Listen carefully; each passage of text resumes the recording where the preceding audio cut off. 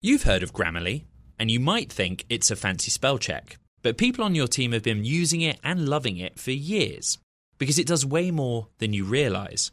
Grammarly is a secure AI writing partner that works seamlessly across apps and websites and can write an instant first draft in a few clicks, not a few hours. When every word your team writes is clear, concise and on brand, companies can save 19 days per employee per year. Learn what better writing can do for your company at Grammarly.com. Grammarly. Easier said, done. It can be hard to see the challenges that people we work with every day are going through. I'm Holly Robinson Peete. Join us on The Visibility Gap, a new podcast presented by Cigna Healthcare. Download it wherever you get your podcasts.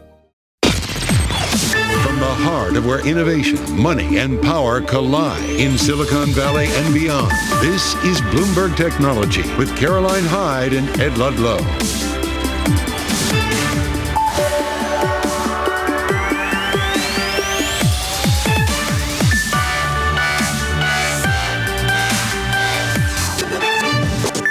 Caroline Hyde at Bloomberg's World Headquarters in New York. And I'm Ed Ludlow in San Francisco. This is Bloomberg Technology. Coming up, we will bring you the latest headlines in the world of technology, the run-up in the stocks, but also, of course, Donald Trump as he prepares to surrender to law enforcement officers in Lower Manhattan. And a deep dive into the world of electric vehicles as GM seeks to grow its market share. We discuss with GM's North America President, Steve Carlisle. And we'll speak to legendary athlete, entrepreneur, in fact, he does everything nowadays, Shaquille O'Neal, who's expanding his global empire in a partnership with Genius Brands. We'll discuss the announcement and so much more throughout this hour.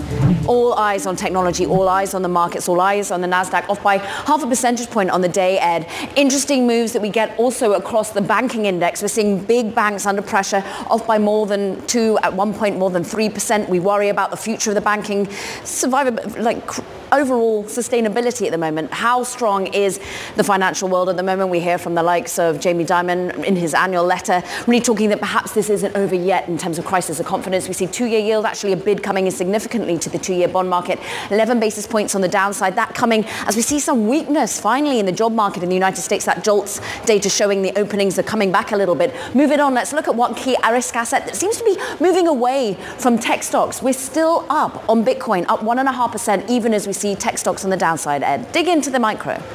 Yeah, we kind of turned a corner on the NASDAQ 100 in the last hour. Few movers actually moving to the upside. Alphabet, pair of Google is one. Tesla on track for its worst two-day drop since the start of the year, the first two sessions of 2023. Virgin Orbit down 22%. A PSA is that it has now filed for bankruptcy, which we'll dig into later in the show. Bullfrog might be a new name to us. Bullfrog AI up 25%. It had been up more than 100% in the session, Caroline, on a licensing pact with Johns Hopkins, the university. Going to dig into that one later in the program as well. We're tracking the special purpose acquisition company, which is due to take Truth Social public, the Trump-backed conservative social media platform. Actually interesting, over the last 5 days, markedly higher as the attention has been on former President Trump. We're going to cover that story in just one moment's time, but we're pretty sharply lower in the session. It has failed to file its 10K, and there's some accounting work that needs to go on there. But interesting, the focus on conservative social media platforms right now because of what's happening in New York. And we're soon going to get just outside the Supreme Court of New York in a moment. But first, let's dig into the top performing stock funds, what they say about tech stocks, the run up in the risk rally that we've seen. Many saying it's gone too far. Meanwhile, JP Morgan strategist Marko Kolanovic, he's saying that the first quarter stock rally is just the calm before the storm. Let's dig into it. None other than Bloomberg's Katie Greifeld. The rally in tech has some naysayers now. Mike Wilson yesterday, and now some key fund managers too.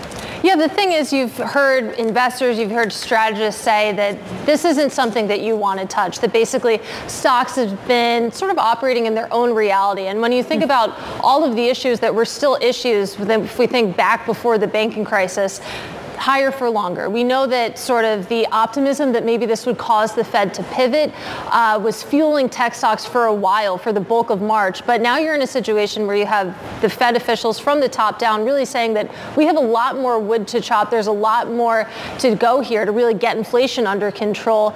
And that's still an issue for these big tech names. Katie, we're 0.3% lower on the NASDAQ 100, but the run-up in stocks this year, it is mega-cap tech and tech that's been driving it. And as we think about the Fed, it's tech that's firmly in focus on why we're making those bets.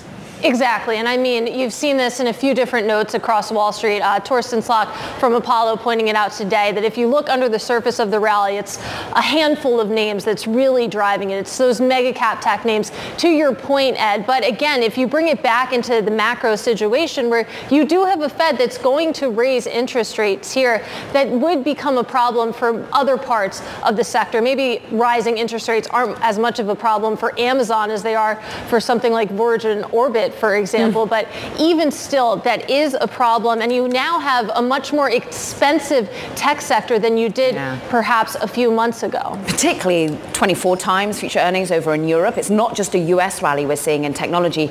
But look at the JOLTS data. Can you bring us back to the economic perspective? Because that seems to signal maybe inflation isn't going to run so rampant. That's the thing. And if you look at today's price action, sort of the bond market is reacting how you would expect. You have 2-year Treasury yields, which are most sensitive to rate expectations, down 11 basis points. But then you also have tech down. And if you follow the logic that, some of the bulls on tech have been spinning, which is that lower rates would be good for tech, that doesn't seem to hold water today. So maybe you're seeing some cracks in the armor of that bull case. And quite often the bond market and the equity market don't always seem to agree. Katie Greifeld, you can catch up so much more with her a little bit later in programming. But let's talk now about former President Donald Trump preparing to surrender to authorities in New York City. His arraignment scheduled for 2:15 p.m. Eastern in Lower Manhattan.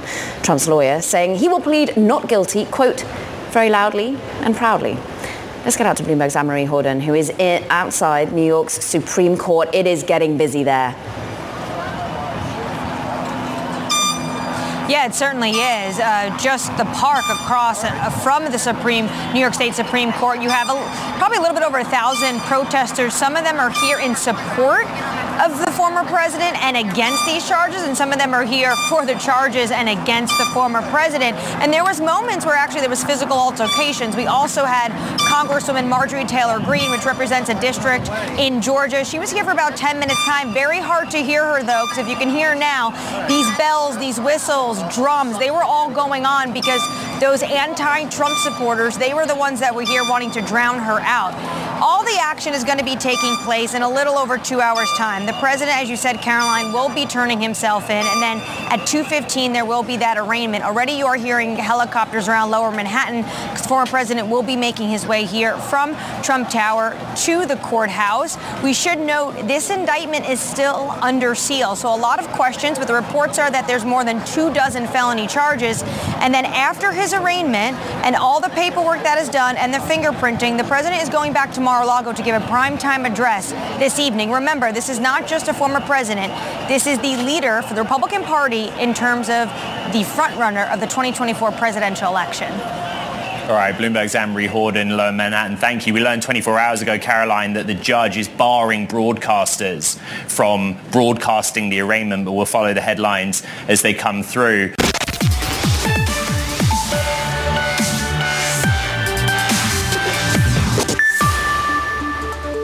Tesla increased shipments in March from its plant in Shanghai as the EV maker was wrapping up a record quarter of vehicle deliveries. That's according to prelim data from China's Passenger Car Association. The jump in wholesale deliveries to dealers follows Tesla slashing prices of its locally made EVs by as much as 14% at the beginning of the year and triggering a slew of discounts and incentive offerings from other car makers. Companies that followed suit range from Chinese EV startups XPeng, NIO, to international manufacturers like Volkswagen, Mercedes-Benz, and Ford. Now, Tesla's monthly wholesale figures in China, they're probably a better indication of production rather than deliveries because they're not deliveries direct to consumers. However, actual Tesla global delivery figures, Caroline, hit a new record over the weekend, but still falling short of Musk's target 50% annual growth. And it's interesting, isn't it? We're trying to get a full picture of where EV demand is. Is it remaining with Tesla? Is it going to rivals? Is it just generally down on the fact that the economy is slowing somewhat? And we asked our audience yesterday, we went to Twitter, we asked you our usual daily poll. This time asking you, look, demand for Tesla EVs is it going to rivals? Well, 37% of you say it is. Is it hit by the economy? Only about a quarter of you think that. But actually, 39% pretty optimistic. They still think we're still full on in terms of demand for Tesla. What then of the rivals? What then of the build-up in EV sales coming from other companies? Steve Carlisle, I'm pleased to say, is with us to discuss the outlook from General Motors, his executive vice president, of course, also the North American president, and recently updating the market on your sales, basically including, 20,000 EVs that you've been selling. How do you see the market share for GM at the moment? Well, market share overall, we had a pretty terrific quarter overall, including internal combustion. We finished on top of the market in terms of retail as well as fleet. We're very proud of that. But to the point of your question, it's the first quarter that we broke through 20,000 electric vehicle sales. So, and that comes in a year where we see it as a breakout opportunity for us. And the reason that I say that is our Ultium battery plants are just coming online in Lordstown, Ohio, and then later on in Spring Hill in Tennessee, and then in Michigan at the same time as we start to increase production of Cadillac Lyriq and the Hummer truck and SUV, and we have several launches right behind that, so we see it as a sign to come. Dig in though, the Lyriq sales less than 1,000. Yeah. What was it, 2 Hummer EV pickups in the quarter? When do these numbers become really real, really tangible? Very soon. We're starting to see Lyriq shipments from the factory and in the pipeline increase dramatically. And then beyond that, we have a very solid order bank and committed customers in the thousands. So very excited about that opportunity.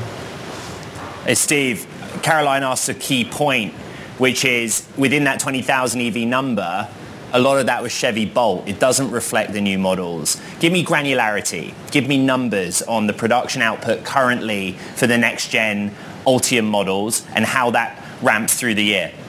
Well, if I take the 20,000 that we did in the first quarter, we see that growing to 50,000 by the end of June, and then doubling again by the end of the year. And the growth within that will be 100% plus of Lyriq and Hummer and Blazer and Equinox and beyond that. Bolt and Bolt EUV has done a tremendous job for us, particularly in the affordable EV part of the market, but where we see the huge volume opportunity is in the latter products that I mentioned. And that continues to grow into 24, where we see ourselves at the end of that time frame, kind of into the million range. So, but just to scale it, another growing to 50,000 in the second quarter, and then to 100 by the end of the year. And Steve, to be clear, that 50,000 to 100,000, that's driven by new generation models, not just a ramp in Bolt. That's correct. It's driven by Ultium-based models like Lyriq and Hummer and Blazer and Equinox and so on. Yes. Steve, are you taking market share from Tesla? Well, we believe so. Our share of the EV market has grown to 8 or 9% just in the past several months. And as we look at the share of our competitors, including Tesla, we would appear to be gaining across the board. And we see that in our reservations and our trade-ins. I mentioned Lyriq. When we look at trades and the like of that, we see a preponderance of our competitors in that mix. So a lot of plus business for General Motors, particularly in markets where we've been admittedly challenged, the so-called smile states, including California, where we appear to be over-indexing when it comes to EV sales, and that comes at the expense of some of those that we've just talked about. And that's the next question, isn't it? Caroline, we're thinking about the impacts of regulation, the impacts of government here. Yeah. Steve just said California is where all the energy's at. So what happens when the IRA kicks in, right? Yeah, Inflation Reduction Act. What does that mean in terms of, well, people's ability to be able to afford more cars? But ultimately, Steve, what about commercial vehicles here as well? Because you've got BrightDrop, the electric commercial vans. Is that in any way going to be helped by the government focus on the IRA in particular? Yeah, for sure. And just to back up, on California, I use that as an example. That's true across the country in terms of how we're over-indexing. But when it comes to IRA, we feel as though we're very well positioned, including the announcements that were made late in the week last week. And the reason that I say that is how we've sourced the battery raw materials and the processing and the post-processing. Yeah. So we feel as though most of our models will qualify for that treatment, which can only help the demand side, including on the commercial side of the business. We've had very good uptake on the BrightDrop business, for instance, and we're looking forward to.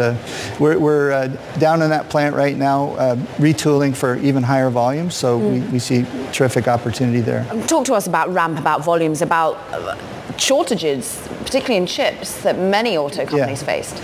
Well, the chip situation, I'd say, is normalized to a great degree. We still get in and out of that on a day-to-day basis or a week-to-week basis, but our availability, if I measured it in percent of production, last year, if we ran kind of in the high 80s, low 90s of available capacity, we're much closer to 100 this year, and that's a reflection. And it's a mix now. It's gone beyond chips. Logistics factors in to a much greater degree this year. So it's just those challenges that we manage day to day, which is why, we're pretty happy with our performance so far and that we can continue to gain share, whether it's internal combustion engines or electric vehicles, particularly as we're in this very rich launch cadence. Steve, we're coming off a strong quarter for new US car sales, right? There's evidence there was pent-up demand, higher rates, concern about the duress the consumer's under. What is kind of GM's economic outlook for the rest of the year? Well, I'll speak directly to the industry. We finished the third quarter kind of in the 15.3 million unit range, and we would see that holding and perhaps accelerating a little bit through the end of the year. At the same time as transaction prices are also holding, incentives are staying at moderate levels, dealer grosses appear to be stable, used car prices stable. So all those ingredients to continue on a glide path of good performance we see there. So we're anxious to see what we see through the first quarter is to help inform what we see through the rest of the year. But in that on top of, we have some terrific launches, as I've mentioned, whether it's internal combustion or EVs. So we're feeling pretty good about 2023. Steve Carlisle, General Motors Executive Vice President, North America President, out in New York, Caroline. Thank you for your time. Now, coming up, Apple and Walmart slashing jobs while Virgin Orbit files for bankruptcy. We'll bring you the details in Talking Tech next. This is Bloomberg.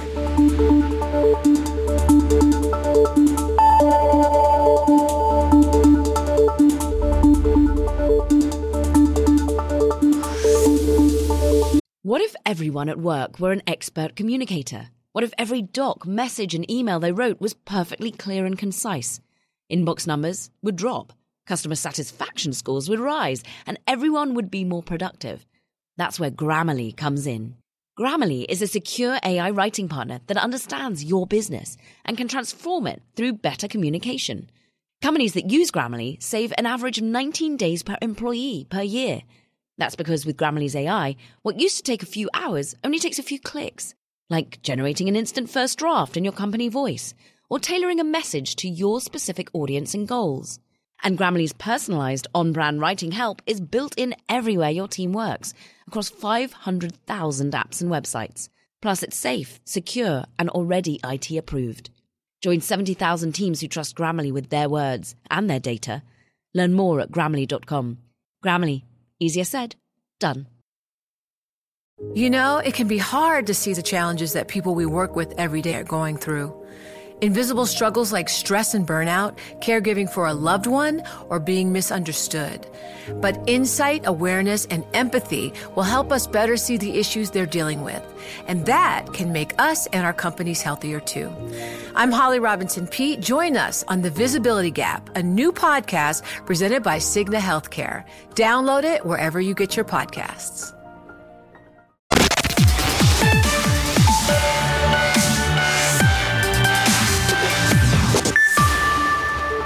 Time now for Talking Tech. Today we're honing in on job cuts. First up, Walmart cutting at least 2,000 jobs at 5 US e-commerce fulfillment centers. That according to regulatory filings. The losses include more than 1,000 positions at a center in Texas, 600 jobs in Pennsylvania at a warehouse, 400 in Florida, and about 200 in New Jersey. An additional reduction is planned in California. And Walmart isn't alone. Apple also making cuts, eliminating a small number of roles within its corporate retail teams. That, according to sources. This marks the first known internal job cuts since it embarked on a belt-tightening effort last year. The company is shedding positions in what it calls its development and preservation teams. Those groups are responsible for the construction and upkeep, really, of Apple retail stores and other facilities around the world. Finally, Virgin Orbit.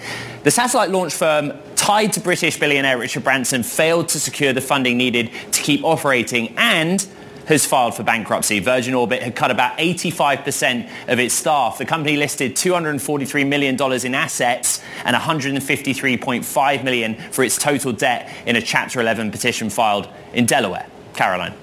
Now let's just shift gears a little bit. It's time for Wall Street Beat. And today we are focusing in on Jamie Dimon's annual letter to shareholders, because not only did he talk about banking collapses, he also talked a lot about tech, a lot about ChatGPT.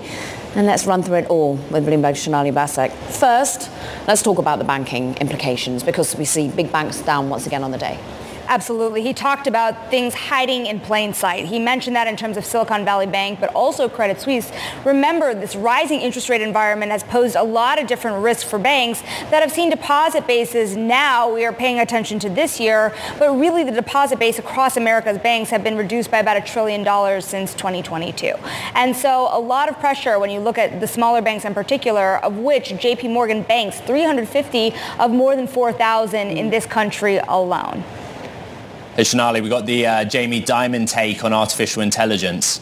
Yeah, it's pretty fascinating here. He goes into it quite a bit. And remember, this is a big deal for a few reasons, Ed. One, because he gives you a number here. More than 1,000 people involved in data management, 900 data scientists, machine learning experts, and more than 600 machine learning engineers. Remember, JP Morgan has a workforce of about 300,000. But when I talk to you about my other conversations I'm having, for example, with other banks, they'll tell me now that it's been easier to hire from places like Amazon than ever before. And they're finding a lot of benefits to doing that sort of thing as they build up their own ranks of technology to make their businesses more efficient, but also more competitive. He also talks about a 200-person AI group within JP Morgan looking at new frontiers. Lastly, in addition to AI and the ability to use AI more within JP Morgan's own business, he talks about the necessity of the cloud and spending over $2 billion on cloud infrastructure, cloud-based data centers to make this transition,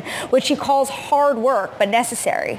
It's interesting that at a time where we know JP Morgan has, in many ways, said you can't be using OpenAI's technology when you're working within the bank, but they're obviously implicating and using it to fight fraud in particular, right? There seems to be a risk element here. Yeah, I think you hit the nail on the head here, the idea of OpenAI's technology versus technology that is self-developed within JP Morgan. There are so many rules around data and how data is communicated. This is a different example, but think about what happened with the banks and WhatsApp, right? You're dealing with a lot of sensitive data across the world tied to deals or tied to customers. So this is a matter of choosing which technology is right. But the idea of AI changing this business is not up for dispute.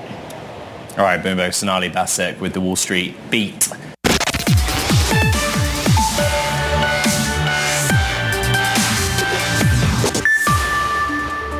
Welcome back to Bloomberg Technology. I'm Caroline Hyde in New York. And I'm Ed Ludlow in San Francisco. Now, Ed, about a month ago, just a few weeks before the administration unveiled some of its most aggressive anti-hacking measures yet, Chris Inglis, America's first cyber director, actually stepped down from his post. Now, it appears the reason was primarily due to clashes with another top official. It's all according to people familiar and indeed some correspondence that Bloomberg saw. It all highlights basically deep internal strife within the president's new top cyber team. Bloomberg's Katrina Manson joins us for more on what is a Bloomberg exclusive, working closely with your colleagues on this. Is it just friction at the top that happened here? Well, if you go by what Chris Inglis said in his email, which we reviewed in this story that was led by my colleague William Turton, he feels that Ann Neuberger, the other top cyber official at the White House, withheld information from him and actually worked to undermine the very strategy that he was trying to roll out for the nation. This is the nation's first cyber strategy under his watch. And so it's a huge accusation that he's making in private to a former colleague, and certainly I think sending ripples through this Biden administration that has talked so much about creating a joined up team to tackle some of the big cyber issues this country faces. Because it was seen as a dream team, wasn't it? These three executives all with really deep intelligence experience coming on at a time where we were worried. We were worried about infrastructure being impacted by hacking. Yes, and I think the US was not at the pace of the threat. I think many people would say it still isn't. So there is so much more to be done. That's what this strategy is supposed to fix. And to have had this problem at the top, these claims that Ann Neuberger also made some claims. She said that the new office that Chris Inglis was running, that they were frequently unrealistic about timelines.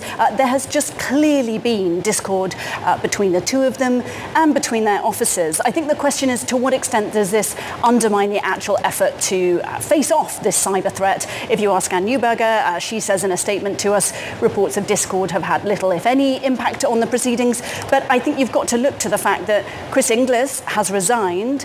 For 6 weeks, that post has gone unfilled. There's an acting, but the administration now needs to nominate someone, and they're congressionally mandated to do that. And at the moment, there's no one rolling out the plan to actually implement that cyber strategy, and that's all to be done under the oversight of the NSC, where Ann Neuberger is. So when we do speak to people, we do hear that there is an expectation that this kind of friction, maybe not on the same level, but certainly friction is expected to continue. You've got two new officers in the same White House trying to do some of the same job.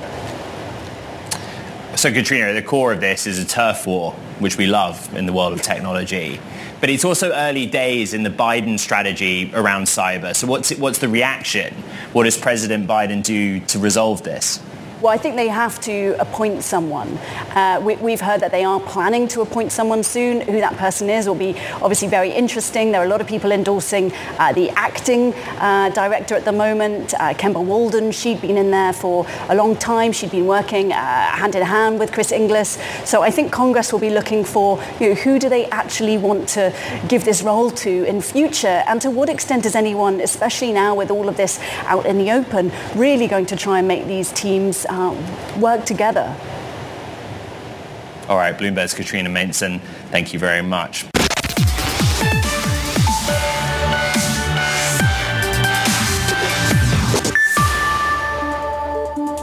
The venture arm of Saudi Arabia's sovereign wealth fund disclosed its ties to more than 50 venture capital and private equity firms, including Blackstone and KKR. And one of the first public disclosures of its investments, the Saudi fund says it commits around $2 billion each year into, quote, venture growth and small buyout assets worldwide. Other firms it names include Andreessen Horowitz, General Atlantic, Hellman and Friedman, and Platinum Equity.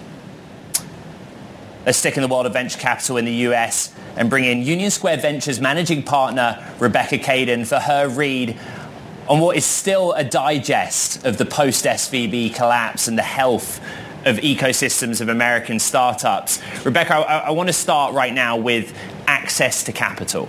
Sure.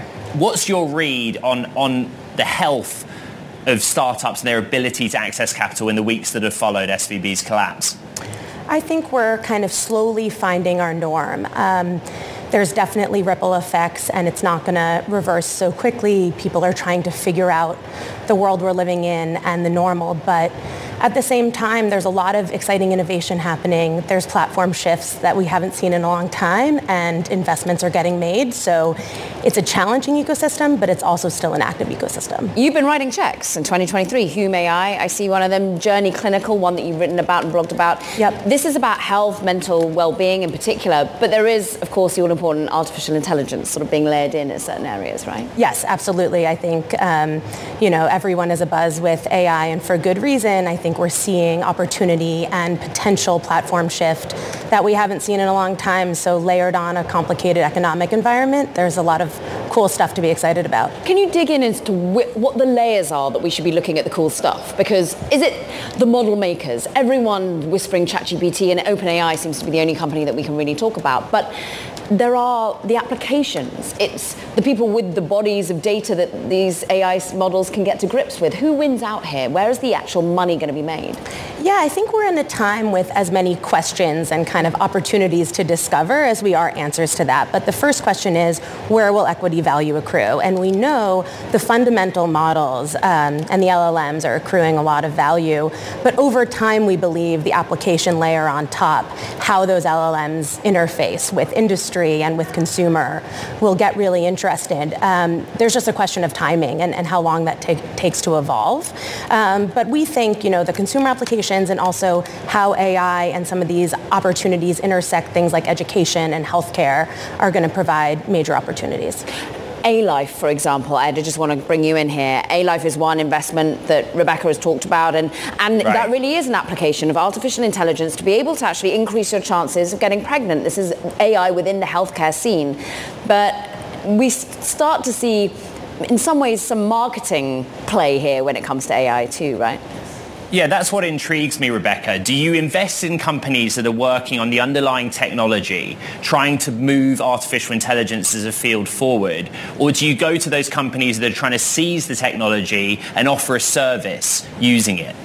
I think there's going to be major opportunities in both. But for us, we're really interested in that application layer and that intersection with, industries, and A-Life is a great example there. When you think about how the opportunity for massive bodies of data to impact how diagnosing works or how, women can get pregnant, how you can take opportunities where people are making decisions based on individual experience and bodies of knowledge and instead apply vast universal data sets to personalize that. You can think about how that applies to all kinds of different things, and that application layer gets very exciting. You were a thesis-driven venture firm. How much were you paying attention to those 1,100 or so AI participants who said, time to hit pause on developing next-gen tech? We're paying attention to that and also a lot of the complexities here. I think as with any technology shift, there's opportunity and there's also a lot of questions. And I think we've learned from prior technology shifts that maybe we don't ask those questions enough. And AI is one where I think we really do need to ask them, where there's going to be massive opportunity to drive value, drive personalization, and drive access. But we also have to think about the implications. I don't know if that answer is the right answer, but it's on all of us, and particularly investors, to think about the questions and the potential falls, as well as all the opportunity and value it creates. We've been so busy, Caroline, recently uttering the words artificial intelligence. We haven't even had any time to say the words crypto and currency. We did a bit earlier with Dogecoin on the rise. That seems to be the new Twitter theme of choice. But Rebecca, Unisquare Ventures is focused on Web3, has been very involved in the crypto ecosystem here in New York as well. What do you make of the hype cycle we see in AI, the hype cycle we saw in crypto, and where the valuations are playing out right now? Yeah, look, crypto is in a challenging moment. It's hard to argue with that, and partly for some good reason. But USV's interest in crypto is really about the underlying opportunity for decentralization and what decentralization can do for innovation, technology, data, drawing back power to the individual out of platforms. And we think that opportunity is stronger than ever, just maybe not in those end tokens right now. So we think these will be, cyclical and seasonal, but we're still really excited about it. Cyclical, seasonal, where now in terms of, where are you at in terms of finding the right founder, and where are you finding that founder? You are based here in New York, but is this very much a global focus for you at the moment? Where are people building great technology? I think one of the most exciting things that's going on is that people are building great technology everywhere. We're very excited about the New York ecosystem. We think when entrepreneurs have had a chance to choose where to live, many of them have chosen New York, even more than before, and we're excited to contribute to that growth. But the USV portfolio is increasingly global. We think teams are increasingly global, and innovation is coming from lots of different corners, particularly as technology and industry intersect, and we think that will continue. Rebecca, we're trying to shape up the data, how 2023 is going to look relative to 2021 and 2022. Growth rounds in particular seem to go away in 2022. Your industry colleagues talk a lot with optimism about early stage. How do you be nimble in that respect? USV is a pretty focused fund. We really focus in on seed and Series A investments and then only opportunistically go a bit later. The early innovation ecosystem, there's a lot to look for there.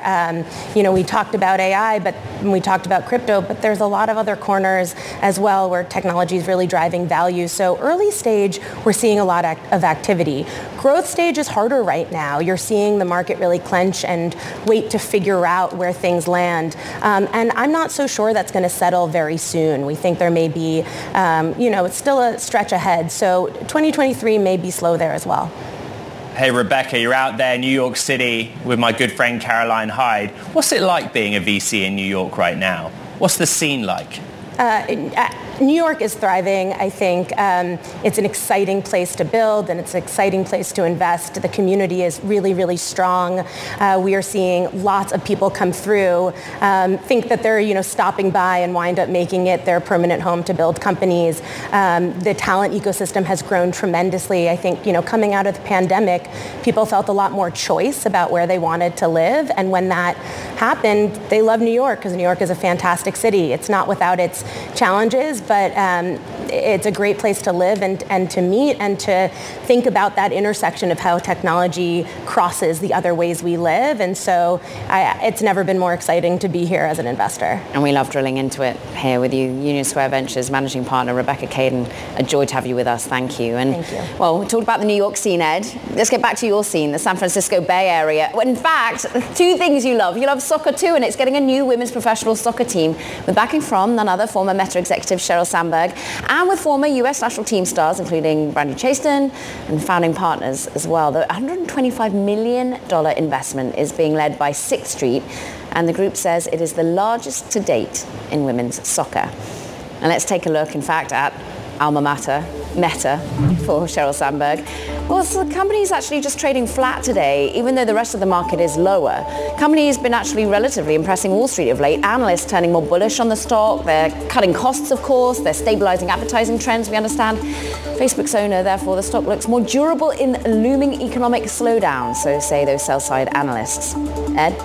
All right, coming up, Warner Brothers nearing a deal for that Harry Potter TV show. We're going to bring you that Bloomberg reporting, which I have to say took a lot of people by surprise Friday night. Some headlines crossing the Bloomberg terminal. Twitter has been sued for layoffs of contract workers without giving notice. This is a class action lawsuit, Caroline, which follows on from those 2022 mass layoffs. Headlines crossing the Bloomberg. Twitter being sued for layoffs of contract workers without notice. Of course, that was a big part of Elon Musk's first action when he came into Twitter after buying it. Some pretty deep cuts. We'll track that story for you. This is Bloomberg. What if everyone at work were an expert communicator? What if every doc, message and email they wrote was perfectly clear and concise? Inbox numbers would drop, customer satisfaction scores would rise, and everyone would be more productive. That's where Grammarly comes in. Grammarly is a secure AI writing partner that understands your business and can transform it through better communication. Companies that use Grammarly save an average of 19 days per employee per year. That's because with Grammarly's AI, what used to take a few hours only takes a few clicks.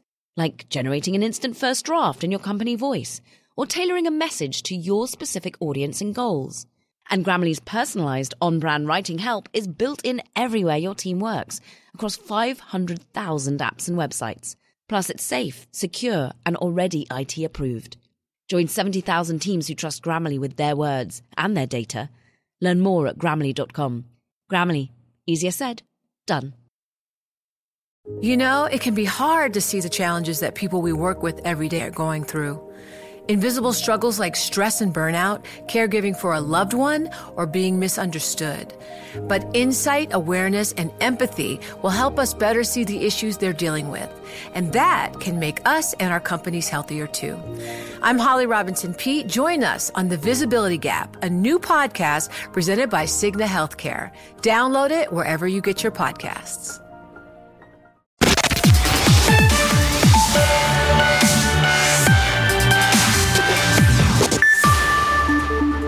Warner Brothers nearing a deal for a new Harry Potter television series. Each season of the series will be based on one of J.K. Rowling's 7 books, suggesting years of fresh content. Bloomberg's Chris Palmieri joins us with the details.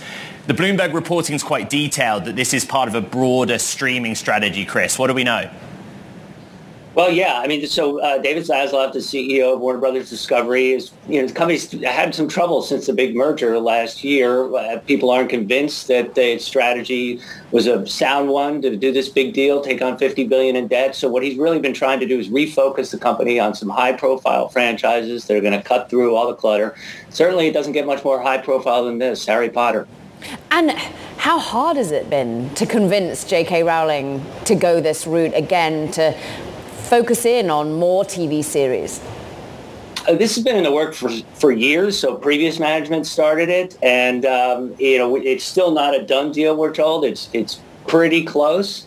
There's some issues that have emerged recently with Ms. Rowling. She's a very opinionated woman, and so Warner Brothers is going to have to navigate that issue. Obviously, they want her unique storytelling skills involved in this project, but probably don't want to make her the face of it, given her comments about gender issues. So this is a complicated, big deal, but it looks to be close to being announced. Myself and producer John Hyland, we've been playing Hogwarts Legacy, Chris, on PS5, John on Xbox, whatever. But the point here is that this is a brand that is broader than just the films, right? How has HBO in particular used that strategy? Well, Warner Brothers has had the film rights for a long time. They did the prequels, and this spills over into so many. Universal has the theme parks, but and Scholastic the book publishing. But there's so many elements of this that Warner Brothers can still tap. And these companies, as they plan this big event on Wednesday, we're going to unveil the new Max, the HBO Max's new name.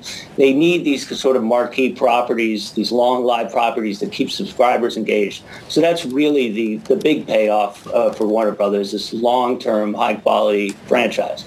7 series. Oof. See who can get their way through all of it. I'm sure many will. Bloomberg's Chris Palmieri, absolutely brilliant to have you. Thank you. Now let's return to what's happening right here in New York City. Former President Donald Trump preparing to surrender to authorities. His arraignment is scheduled for 2:15 p.m. Eastern in Lower Manhattan. Now Trump's lawyers saying he will plead not guilty. Bloomberg's Anne-Marie Horden is there in the crowd outside New York Supreme Court. It really seems to be more people, more jostling. How does it feel? Yeah, certainly. Since the last time we spoke just about an hour ago, more people are starting to gather. Many of these individuals, I would say the crowd is split 50-50. Those in favor and are here to support the former president, and those that are here to support his indictment and this arraignment and want to see the end of Trump world. We also should note there's been a higher presence of the security and the NYPD here, and of course the journalists that want to capture a moment of history, because this is not just a former U.S. president, but this is the presidential candidate, but the one that's leading in the polls for 2024. And one thing that has certainly been very apparent since the news of the indictment came about is Trump's campaign every day has been updating us on how much money the campaign has been bringing in. And at this moment, it's north of $8 million. He has a very strong base, about 30% of the Republican Party. But this really has made other Republicans come out and also go against the Manhattan DA and in support of him. Anne-Marie, the judge is not allowing broadcasters in for the arraignment, but do we expect to hear from the former president? So I was speaking to someone part of Trump world just a little bit ago who was saying how there was this possibility the former president would address the crowd. That's going to be obviously very difficult, right? This is a high hostile place at times. I did see a physical altercation between two individuals earlier. But we do know that the former president for sure will be giving this primetime address at his residence in Florida, Mar-a-Lago. So when he leaves the courthouse behind me, he will go back to Palm Beach, and that is where he is going to address supporters and also some very strong Republicans that support him in Congress. We had here today the likes that you probably would see in Mar-a-Lago, Marjorie Taylor Greene, a congresswoman from Georgia, as well as George Santos, a congressman not far from here from Long Island. These individuals came out in support of the president. You're going to see similar faces in Mar-a-Lago, and you're going to hear similar rhetoric from the president. Right. Remember, he said that he was going to be arrested, and he said there would be death and destruction. Bloomberg's Anne-Marie Borden, thank you. Caroline. That does it for this edition of Bloomberg Technology. Do not forget to check out our podcast, though. Yeah, so much to recap. Apple, Spotify, iHeart, wherever you get your podcast. This is Bloomberg. It can be hard to see the challenges that people we work with every day are going through. I'm Holly Robinson Pete. Join us on The Visibility Gap, a new podcast presented by Cigna Healthcare. Download it wherever you get your podcasts. From Silicon Valley to Wall Street, the promise and perils of artificial intelligence are playing out on the world stage. But what will the next phase of AI adoption look like? Which companies from big tech to startups will dominate? And where do the risks and unintended consequences lie? I'm Emily Chang. Join me at Bloomberg Tech in San Francisco, May 9th, to answer many of the industry's burning questions, alongside Snap's Evan Spiegel, Xbox President Sarah Bond, OpenAI's Brad Lightcap, top researcher Dr. Fei-Fei Li of Stanford, and many more. More details and just a few tickets left at Bloomberg.com/TechSF.